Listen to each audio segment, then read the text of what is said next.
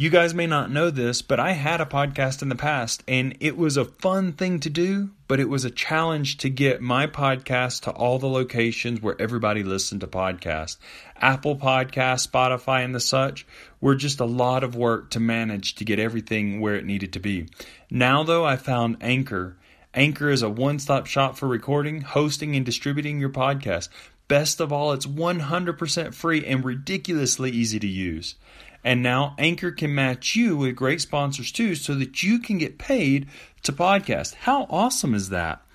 Honestly, I'm really happy to find Anchor again because I love podcasting. I love talking about what I do and sharing with you all the things that I like to do as well.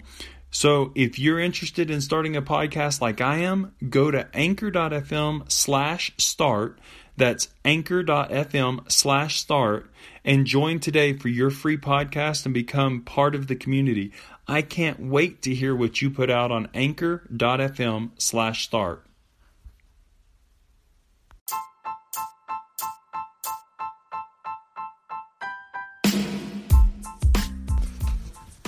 Hey everybody, welcome back to Elevated Office. This is Eric McGrew with Eric's Tree Service. I want to welcome you to Season 1, Episode 6 of Elevated Office. And today, we're going to talk about 5 ways to make better sales for your tree service company.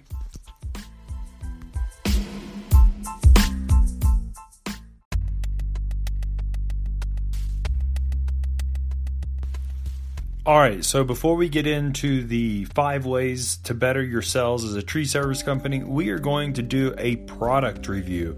And the product for this week, or this episode really, is going to be the new 60-liter notch gear bag. This bag is very, very interesting because when I saw it online, I wasn't super motivated to buy the bag just because I didn't really understand all that it had. Really, I thought it was just kind of like a 60-liter hiking backpack or trekking backpack kind of that you could put your gear in. And it is kind of that way, but it's not exactly that. It's much, much more. And I'm so thankful that when I attended the ArborFest Expo and I was part of the climbing class, they actually gave me one of these bags, along with all the other climbing class attendees. We all got this bag. I gotta say, it's much more than I ever noticed from the photos online. See, I'm gonna make a little bit of a diversion here. The thing about buying online and in the catalogs is photos in 2 dimensions can only do so much for you, explaining what it does and things like that. And I didn't see the quality and the design features of this bag online, which was a shame because when I saw it in person, man, it was so much different. Now, the bag is, I think, $120. So understand it's not like a cheap gear bag, relatively speaking. It's definitely a bag that's a little bit more cash out of pocket. So that, for some, is a con to the bag. But I gotta tell you, it's worth the money, in my opinion. I can fit all my gear that I climb with regularly, and by climb with I mean all the stuff that goes on my saddle either every time I climb or at least half the time, depending on what I'm doing. If I'm just doing a straight up removal of a pine or something like that, then I use less stuff on my harness a lot of times or my saddle, versus if I'm doing like a cottonwood or an elm where I have to do a lot of limb walking, I might use other things, or if I'm having to do rigging and stuff like that.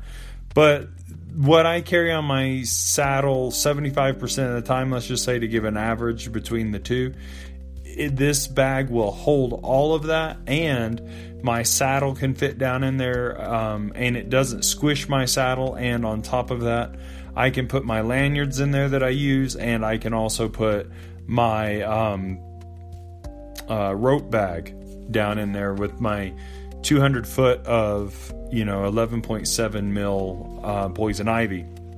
And then it has a daisy chain. It has 2 daisy chains actually on the front, so I can clip all my extra carabiners on there. I also use some of the carabiners that I have as extras that clip on the front. I clip my one of my throw line cubes when it's folded up on there.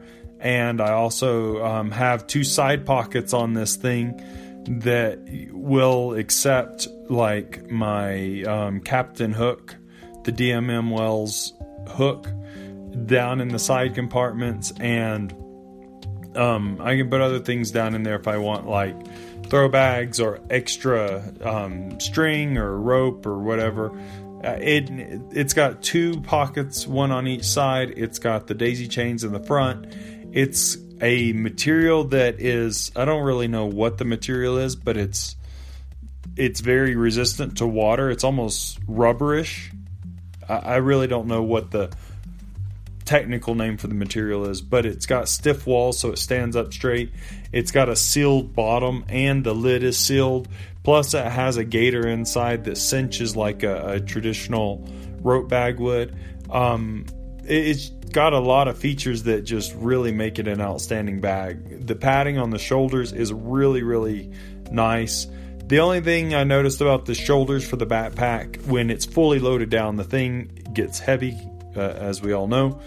And it would be nice maybe in the future if they came up with a chest strap to pull the shoulder straps together to help keep them on your shoulders better. But, you know, I'm not like hiking into the woods with this pack. That's for sure. I'm just, you know, making short distances to the work site from the truck or whatnot. So it's very, very manageable. The loop or the lid and pocket enclosures are these interesting little clips that go through eyelets, and those work really well. They really just hold on to the loops really well. They don't come off easily, and they work as like a minimal compression strap. So overall, the bag is just totally worth the money and super, super nice to work with. I didn't know that I would actually use it for a full-on gear bag at first, because I was like, well, it's not like a duffel bag. I mean, you have to open the top and then you have to pull everything out and get whatever's on the bottom if that's what you want. But I've learned within a couple of uses of it how to organize my stuff bottom to top.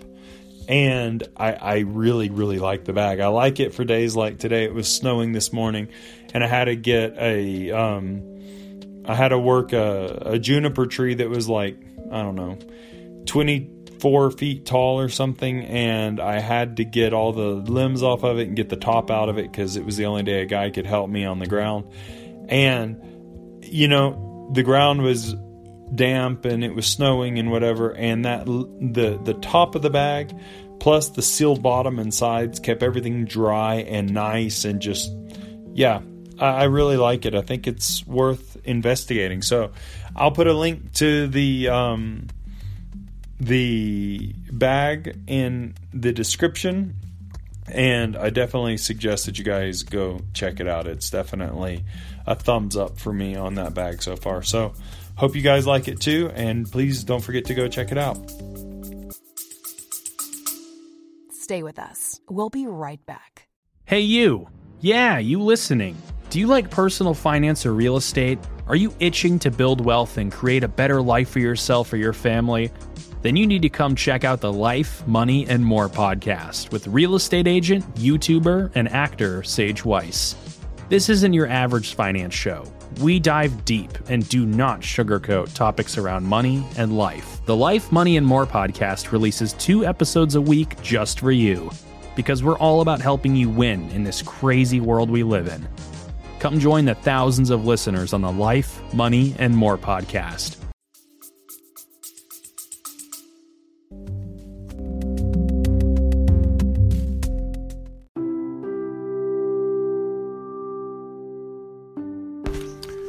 All right, guys. So to start with the 5 ways to better your sales for your tree service company, I am going to say respond as quickly as possible to inquiries.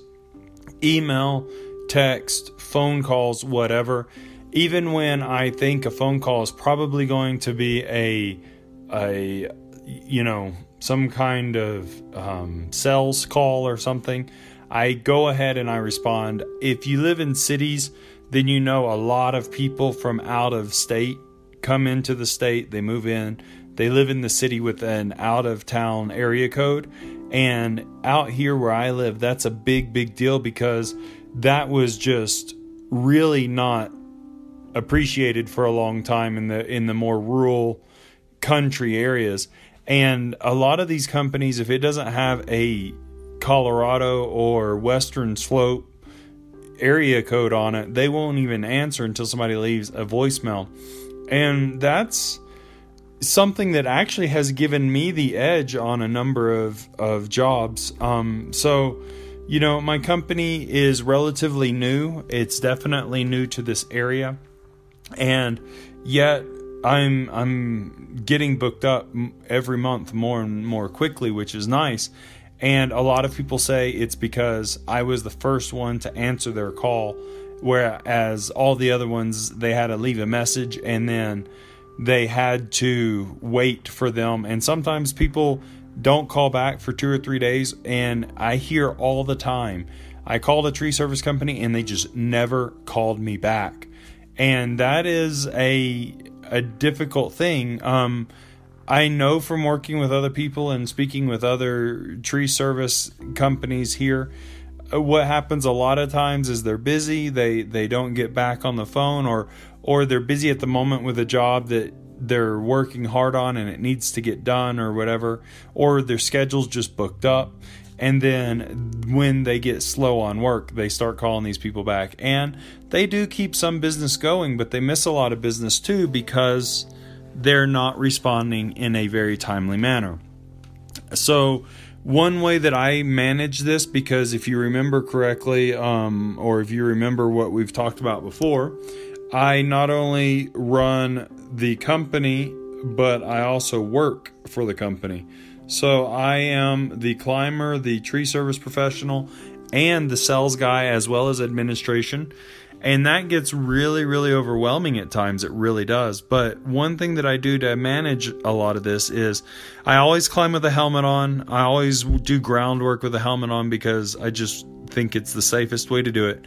And I have a Bluetooth system in my helmet that's connected to my phone, and so I can be running a chainsaw literally and talking to my customer because I have a high-end Bluetooth system, and they hear chainsaw in the background, but it sounds distant to them, so it's not annoying. They can hear me, I can hear them, and I can at least respond to them and say, I really appreciate you calling me. I am busy at the moment. Would you mind if I call you back? And I give them a specific time frame. Not like the hour or the minute, but like this evening or tomorrow morning, whatever. And a lot of times, because I actually spoke to them first in person, they will be more willing to give me a chance, even if other companies have responded. And I've won a lot of bids because they said, well, you were super, super on time with answering your phone, and then you were on time with calling me back at the time you told me you would. And they just appreciated that. So it's not always that you are the first one to be able to hash out details and even give them an estimate.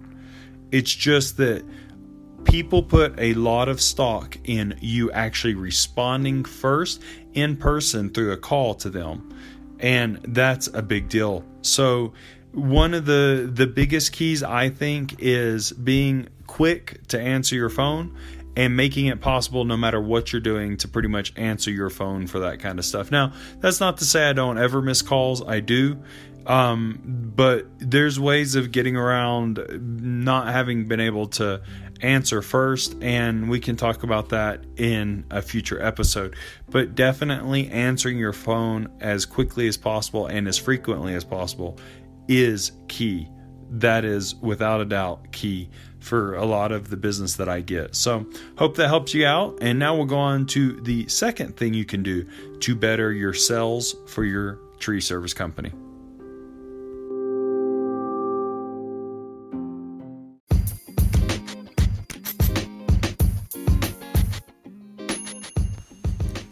So tip number 2 for bettering yourselves as a tree service company is something that sometimes we as tree service professionals kind of forget about.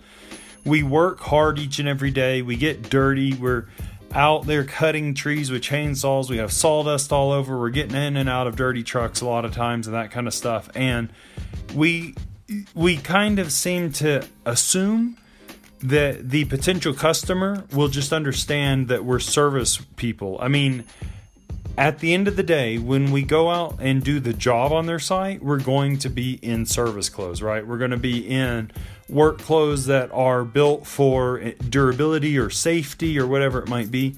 And so sometimes we're rushing to get to the estimate after a job, or we're doing this or we're doing that. And while I'm not saying I've never done that, I'm not saying I've never showed up to a customer's house in climbing pants and high-vis shirt. You know, I try real hard not to do that. Even if I have to come home, take a shower, change my clothes, and then go to an estimate that was next door to where I just was, unless it's like hours away, I will go ahead and come home, eat something really quick, change my clothes into not like super formal clothes by any means, but definitely nice jeans and a nice shirt, like a button-down shirt or a nice jacket or whatever. And then I will go and speak to the potential customer. And I have been amazed at how many people have told me, wow, I didn't expect you to show up like that. And it impresses them. They have specifically told me, this is not supposition. I have had more than a handful of customers tell me, I am going to go with you because you care about your appearance.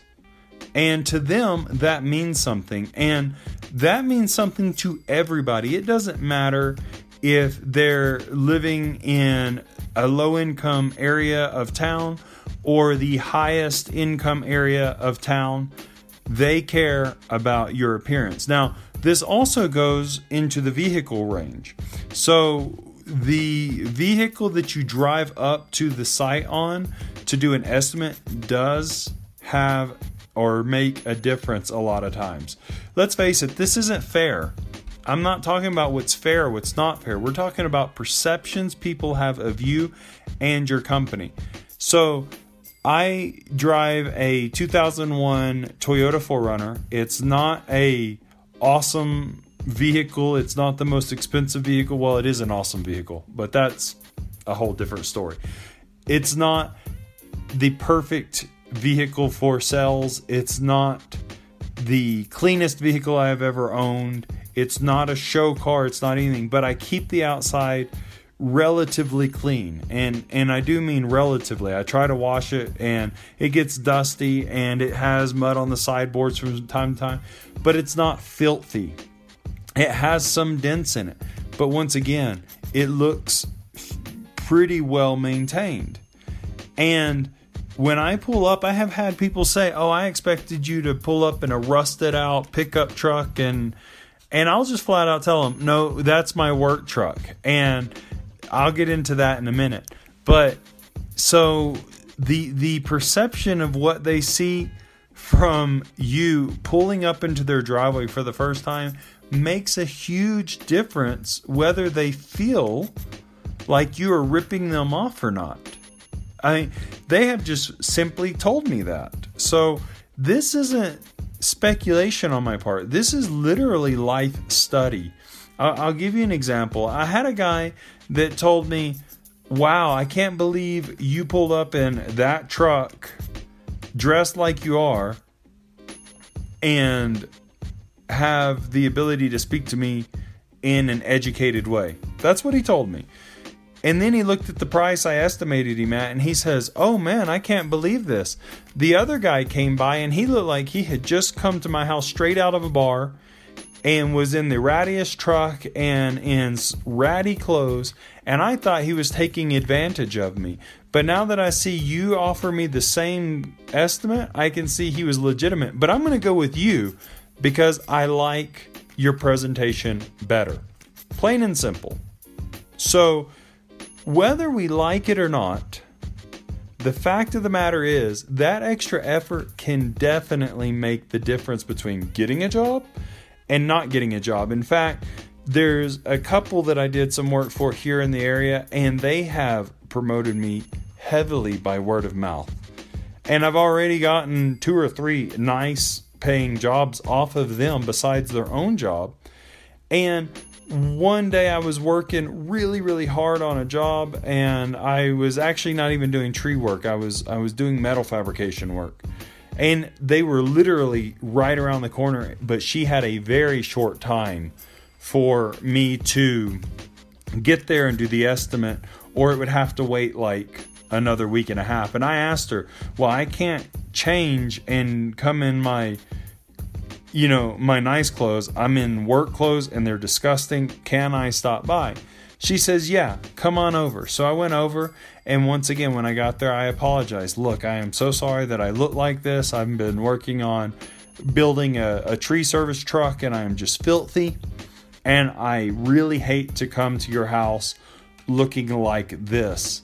And she laughed, and she says, yeah, it's actually ironic because the friend that recommended me told me that you didn't dress like a tree service guy. You were the nicest dressed person she's ever seen come to give an estimate on her job. And you show up like this. Now, she understood because we talked about it and I got the job anyway, but it just goes to show how much people do judge, whether it's right or wrong. They do make decisions based on our appearance. So it's definitely important to make sure that when we go quote, when we go do sales, we have a professional looking appearance. Not tree service professional. We don't want to, they don't care if we look like a tree climber. That's not what they're into. What they're into is that we look like people who are going to take care of their property, people who are going to understand what quality and aesthetic appeal is, and also that we're going to look like people who know what we're doing and have an appreciation for finer things. They do care, and it does make a difference. So is that to say that without dressing like that, you won't make money and you can't stay in business as a company? No, that's not what I'm saying. It just could make the difference between how hard you have to work to make those sales or not. So definitely, from what I'm hearing from clients, I think making a nice appearance when you're giving a quote and when you're out doing sales is key to being able to make good money in tree service companies. So at least easier, if that makes sense. So whether you agree or not, I don't know, but I can't go against what numbers of my clients are saying. So hope that helps you out, and we'll continue on from now.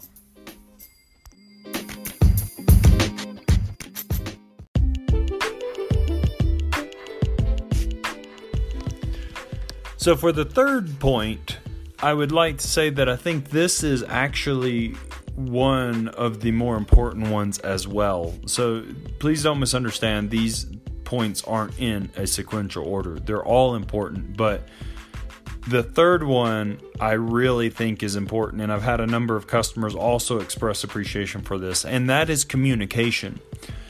Being able to communicate with the customer regularly but not over communicating is always a bit of a challenge for me because each person wants a different thing, and sometimes I do want to over communicate to people, and that can annoy people. I know that. I've learned. So I'm learning over the years. I have learned how to kind of fill customers out because I've done a number of different kinds of service work jobs or whatever, and no matter what service work or sales work or whatever I've been in, being able to clearly and openly communicate with the customer is very, very appreciated.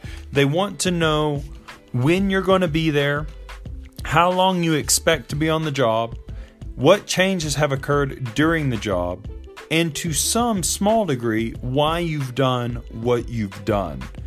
So for me, it's not uncommon that I'll call a customer I'll give them an idea of when they might be able to expect me, make sure that's okay with their schedule. Then I will go and keep them updated like the next day or whatever if my schedule changes, if the job that I'm on runs long. I try to let them know sooner rather than later. And if that makes an adjustment in what's available in their time frame, then I talk to them to try to communicate a way that it can work out for me to still do their job and get the job that I need to get done. It's amazing when you're open about communicating with people like this. Often they, instead of becoming belligerent, actually bend over backwards to try to help you out. Now, that's not always the case. Some people are just rude and they don't care about your problems and they don't whatever. But you can't change those people. But I'm telling you, when you communicate with people, most people are willing to help you out. And they will even go out of their way to make that happen. I've had customers be willing to use their own equipment to get a job done because they knew that I was doing a really good job for them. I had been, very consistent about communicating with them. They'd seen the hardships I was going through. Maybe the job, I underbid it because I just couldn't see certain factors or whatever the case may have been.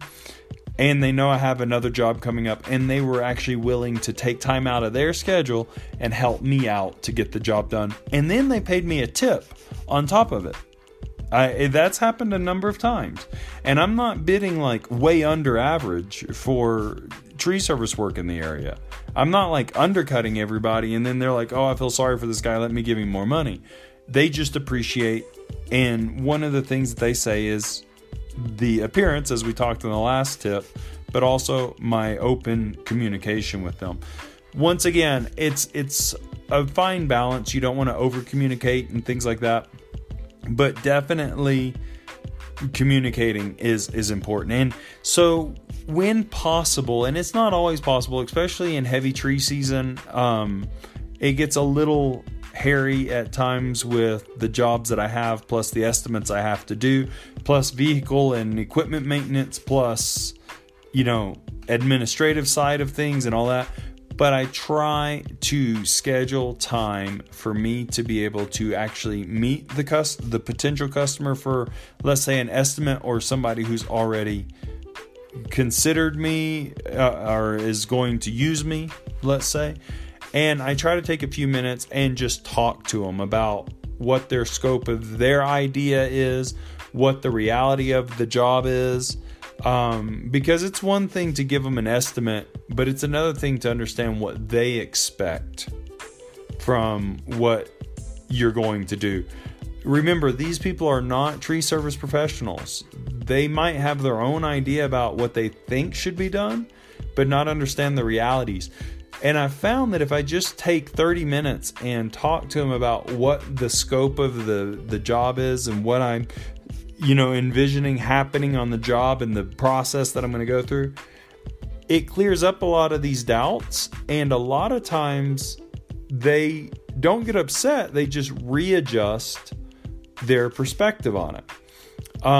And amazingly enough, a lot of customers have done some kind of research on something. Maybe it's the kind of tree that they have. Maybe it's what they think the cause of the death in the tree might be, or why it may have this or that, or why they decided to take the tree out if it's not dying, or why they feel it needs to be pruned now, or whatever.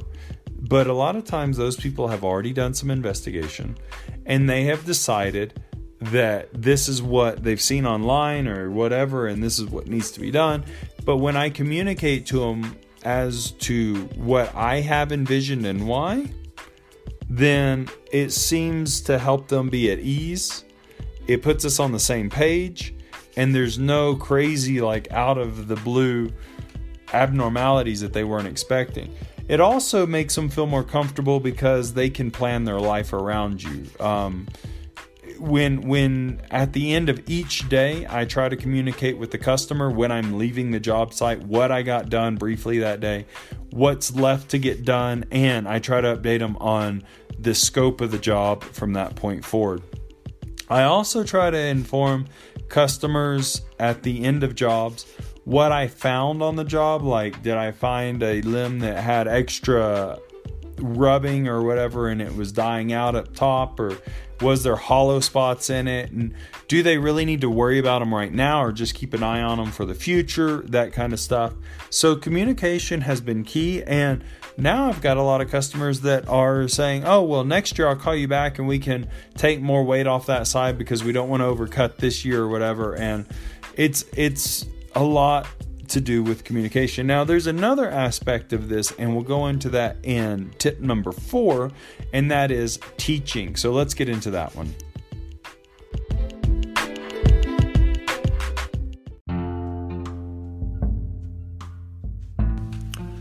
So one of the most important of all, I think, of the 5 that we'll talk about is good communication and teaching at the same time.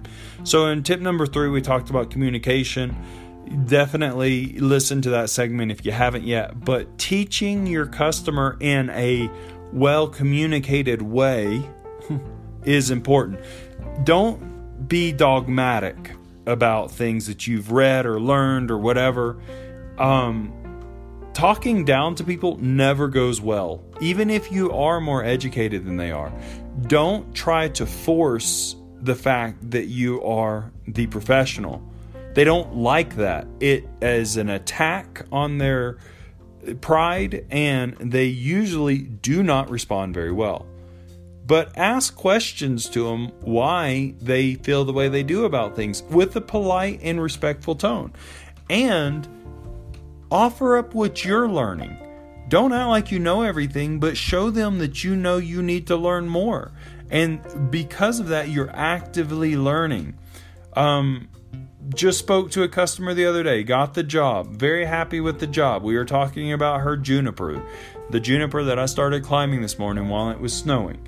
And she had a concept of what she had read online, and it wasn't very accurate.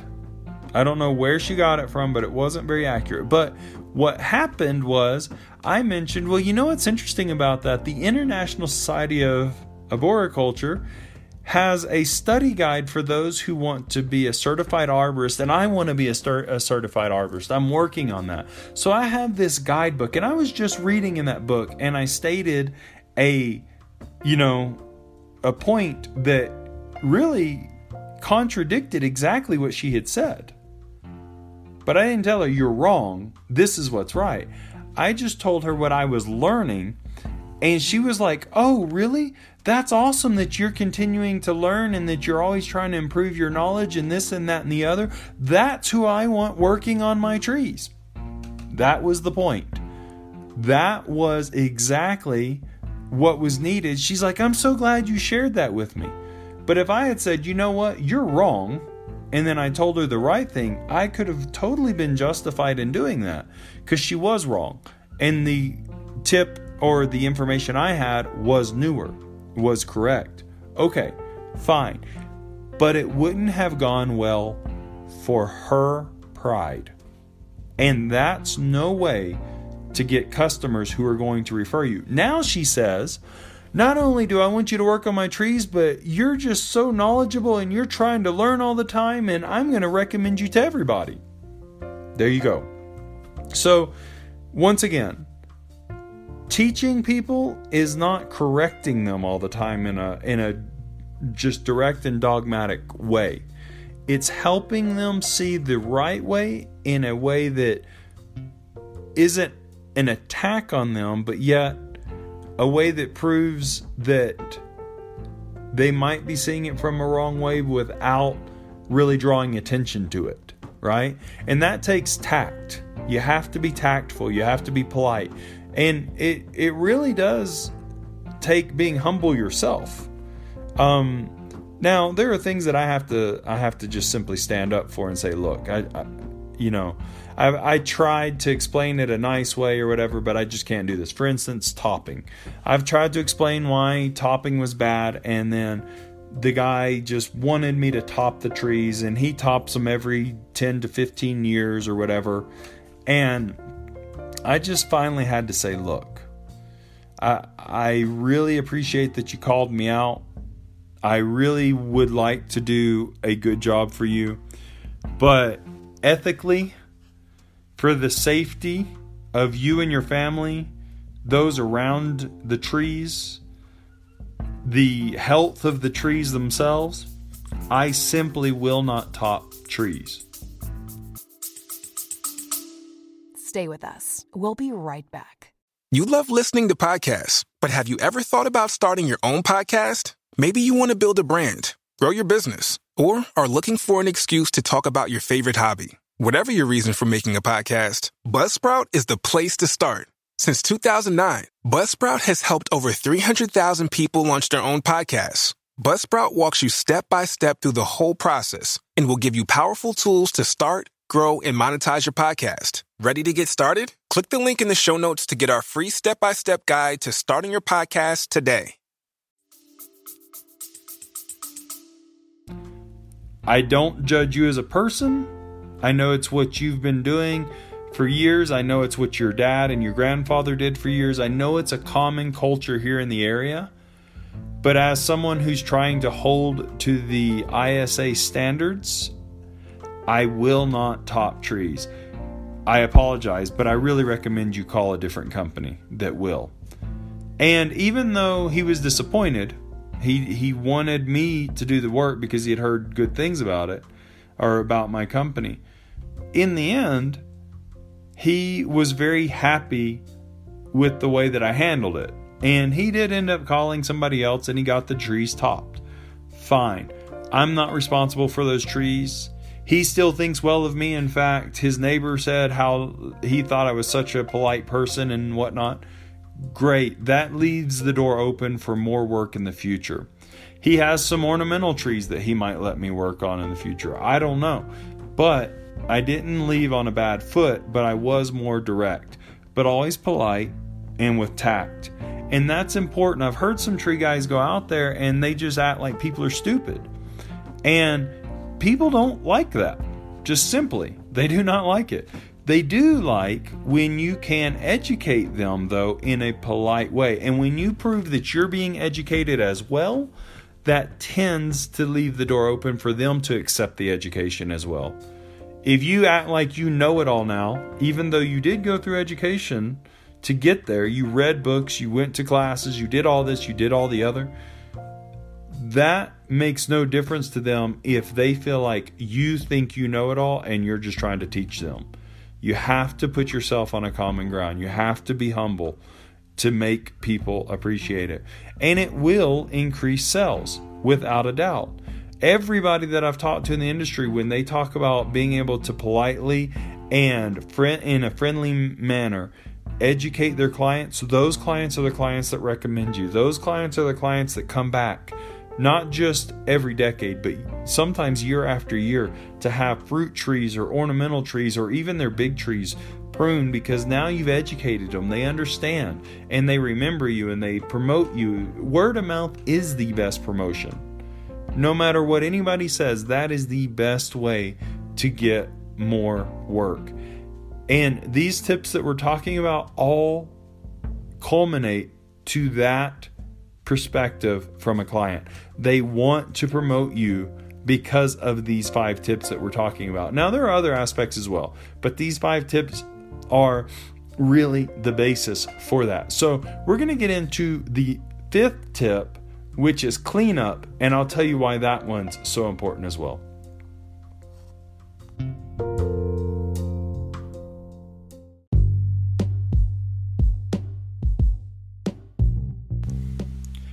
So for the 5th tip on how to better your tree service sales, we're going to talk about cleanup. And this by far is one of the most important tips I can give, honestly. Recently when I was at the ArborFest Expo tree climbing course that North America Training Solutions was putting on, there was a instructor there, Travis Morales, who owns his own tree service company, a new leaf arboriculture, I think it is, near Destin, Florida. And he we spoke a lot, and I really appreciated all the experience and the knowledge that all three of the instructors had. Due to circumstances, personality, whatever it might have been, me and Travis probably spoke more than the other two. And I remember him very clearly talking to a group of us, and we were talking about different things. And one of the things he mentioned was you could have all these scenarios, and he mentioned a number of different things happen on a job site. And with time, almost every one of those scenarios will be forgotten. But what the customer will not forget is cleanup. If you didn't clean up well, they will probably never forget it. But if you did, that's what they will forever remember about the company.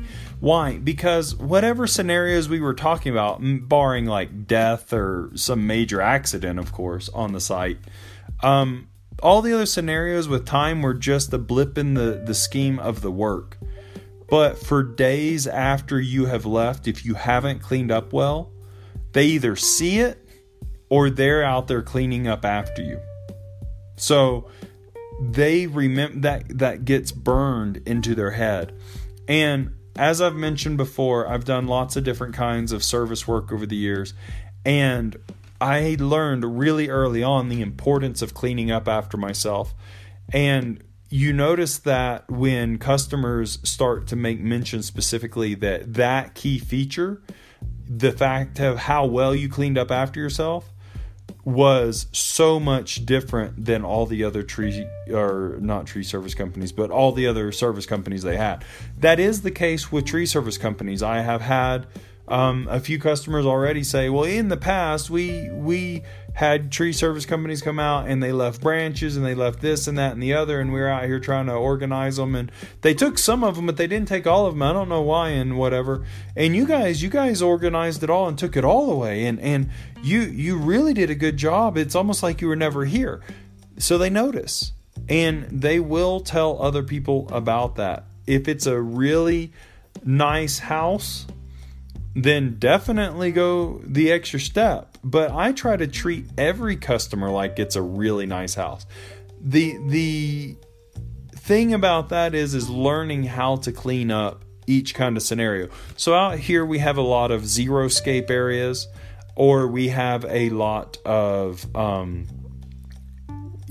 mixed scape kind of yards where it's grass and everything, and then it's a lot of different colored rock and that kind of stuff. And this is where it gets to be a challenge, because of course I don't want to throw gravel through my chipper. That's just not good, but at the same time I don't want their job to look bad. So I have to buy the right tools and learn how to use different kinds of tools to get the work done. So a rake isn't always the best option. A pitchfork isn't always the best option. A snow shovel isn't always the best option. Sometimes I have to just get a big backpack blower and force a lot of that stuff out of the rock and gravel areas so that it's, not staying there. Whereas if I raked it, then I'd rake half the gravel into their grass or whatever. But I go beyond that. I look around at anything that is specifically near the work area that we're in, and if there's like old leaves or out here we have sagebrush that turns into tumbleweed or whatever, if there's that kind of stuff laying around, I go ahead and pick that up, and I get my guys and I do it myself. We all clean up that too. I mean, I don't go and clean up their whole yard, but if it was the difference between cleaning up the rest of their front yard and getting more business from them versus cleaning up just quote unquote what we did, and them saying, well, now my yard looks half done, yeah, I'll clean up their whole yard. That extra hour or whatever is going to make a huge difference in their perspective of me. And their friends are going to be like, man, look at how well they left your yard and that kind of stuff. Now, I always do say, be cautious about how much extra you do for people. It's like the old saying goes, give an inch, they take a mile. And that is very, very true with customers a lot of times. if you start on the path of, can you get that one more branch, then it becomes taking down a whole tree for free. And, you have to definitely be careful with that, but don't let that get in the way of doing good quality cleanup. And if your guys aren't doing good quality cleanup, teach them how to do it. And if they just refuse to, then you probably need new guys, because if they're not willing to do good quality cleanup, they're not doing good quality cutting and trimming. I can almost guarantee it. They might know how to hide bad cutting and trimming well, but that doesn't mean they're doing good cutting and trimming. They're just hiding bad trimming well. So, is that the same thing? No, it's not. Hiding bad cutting, hiding bad trimming is not the same as doing good trimming that's obvious. So I don't know if this helps you guys out at all. I can't imagine how it wouldn't help you out. You might know most of this stuff, and if you do, thank you for listening anyway. I really appreciate it. But these are definitely 5 tips that I think every tree service company could put into practice and would actually help them better their sales. So thanks again for listening to them, and we'll get on to the conclusion.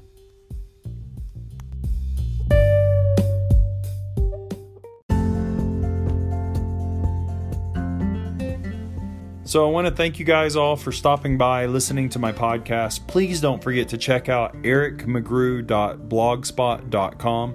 There you'll see this podcast and others posted, as well as my YouTube videos that I do for off-roading and for tree climbing, tree service reviews and ideas. Some of these same topics will be reviewed in video form there as well. And I do a lot of gear reviews in visual form there. Also on the site, I have a page called the Arborist Tree Climber Store. I'm not selling anything directly. It is a list of products that I use regularly, I think are beneficial, and I think are quality. If one of them starts to become something I don't want to use, I will remove it. So it's an updated list of what I think is good quality stuff that you might be interested in. The Amazon affiliate links on there or the Amazon links are affiliate links, which means if you buy something through them, I get paid a very small portion of that. So that helps me keep the podcast and the channels going and my reviews and stuff going. So if you don't mind stopping by and checking that out, that would be great. I really appreciate you guys listening. Thank you for all the support, and I'll see you in the next podcast.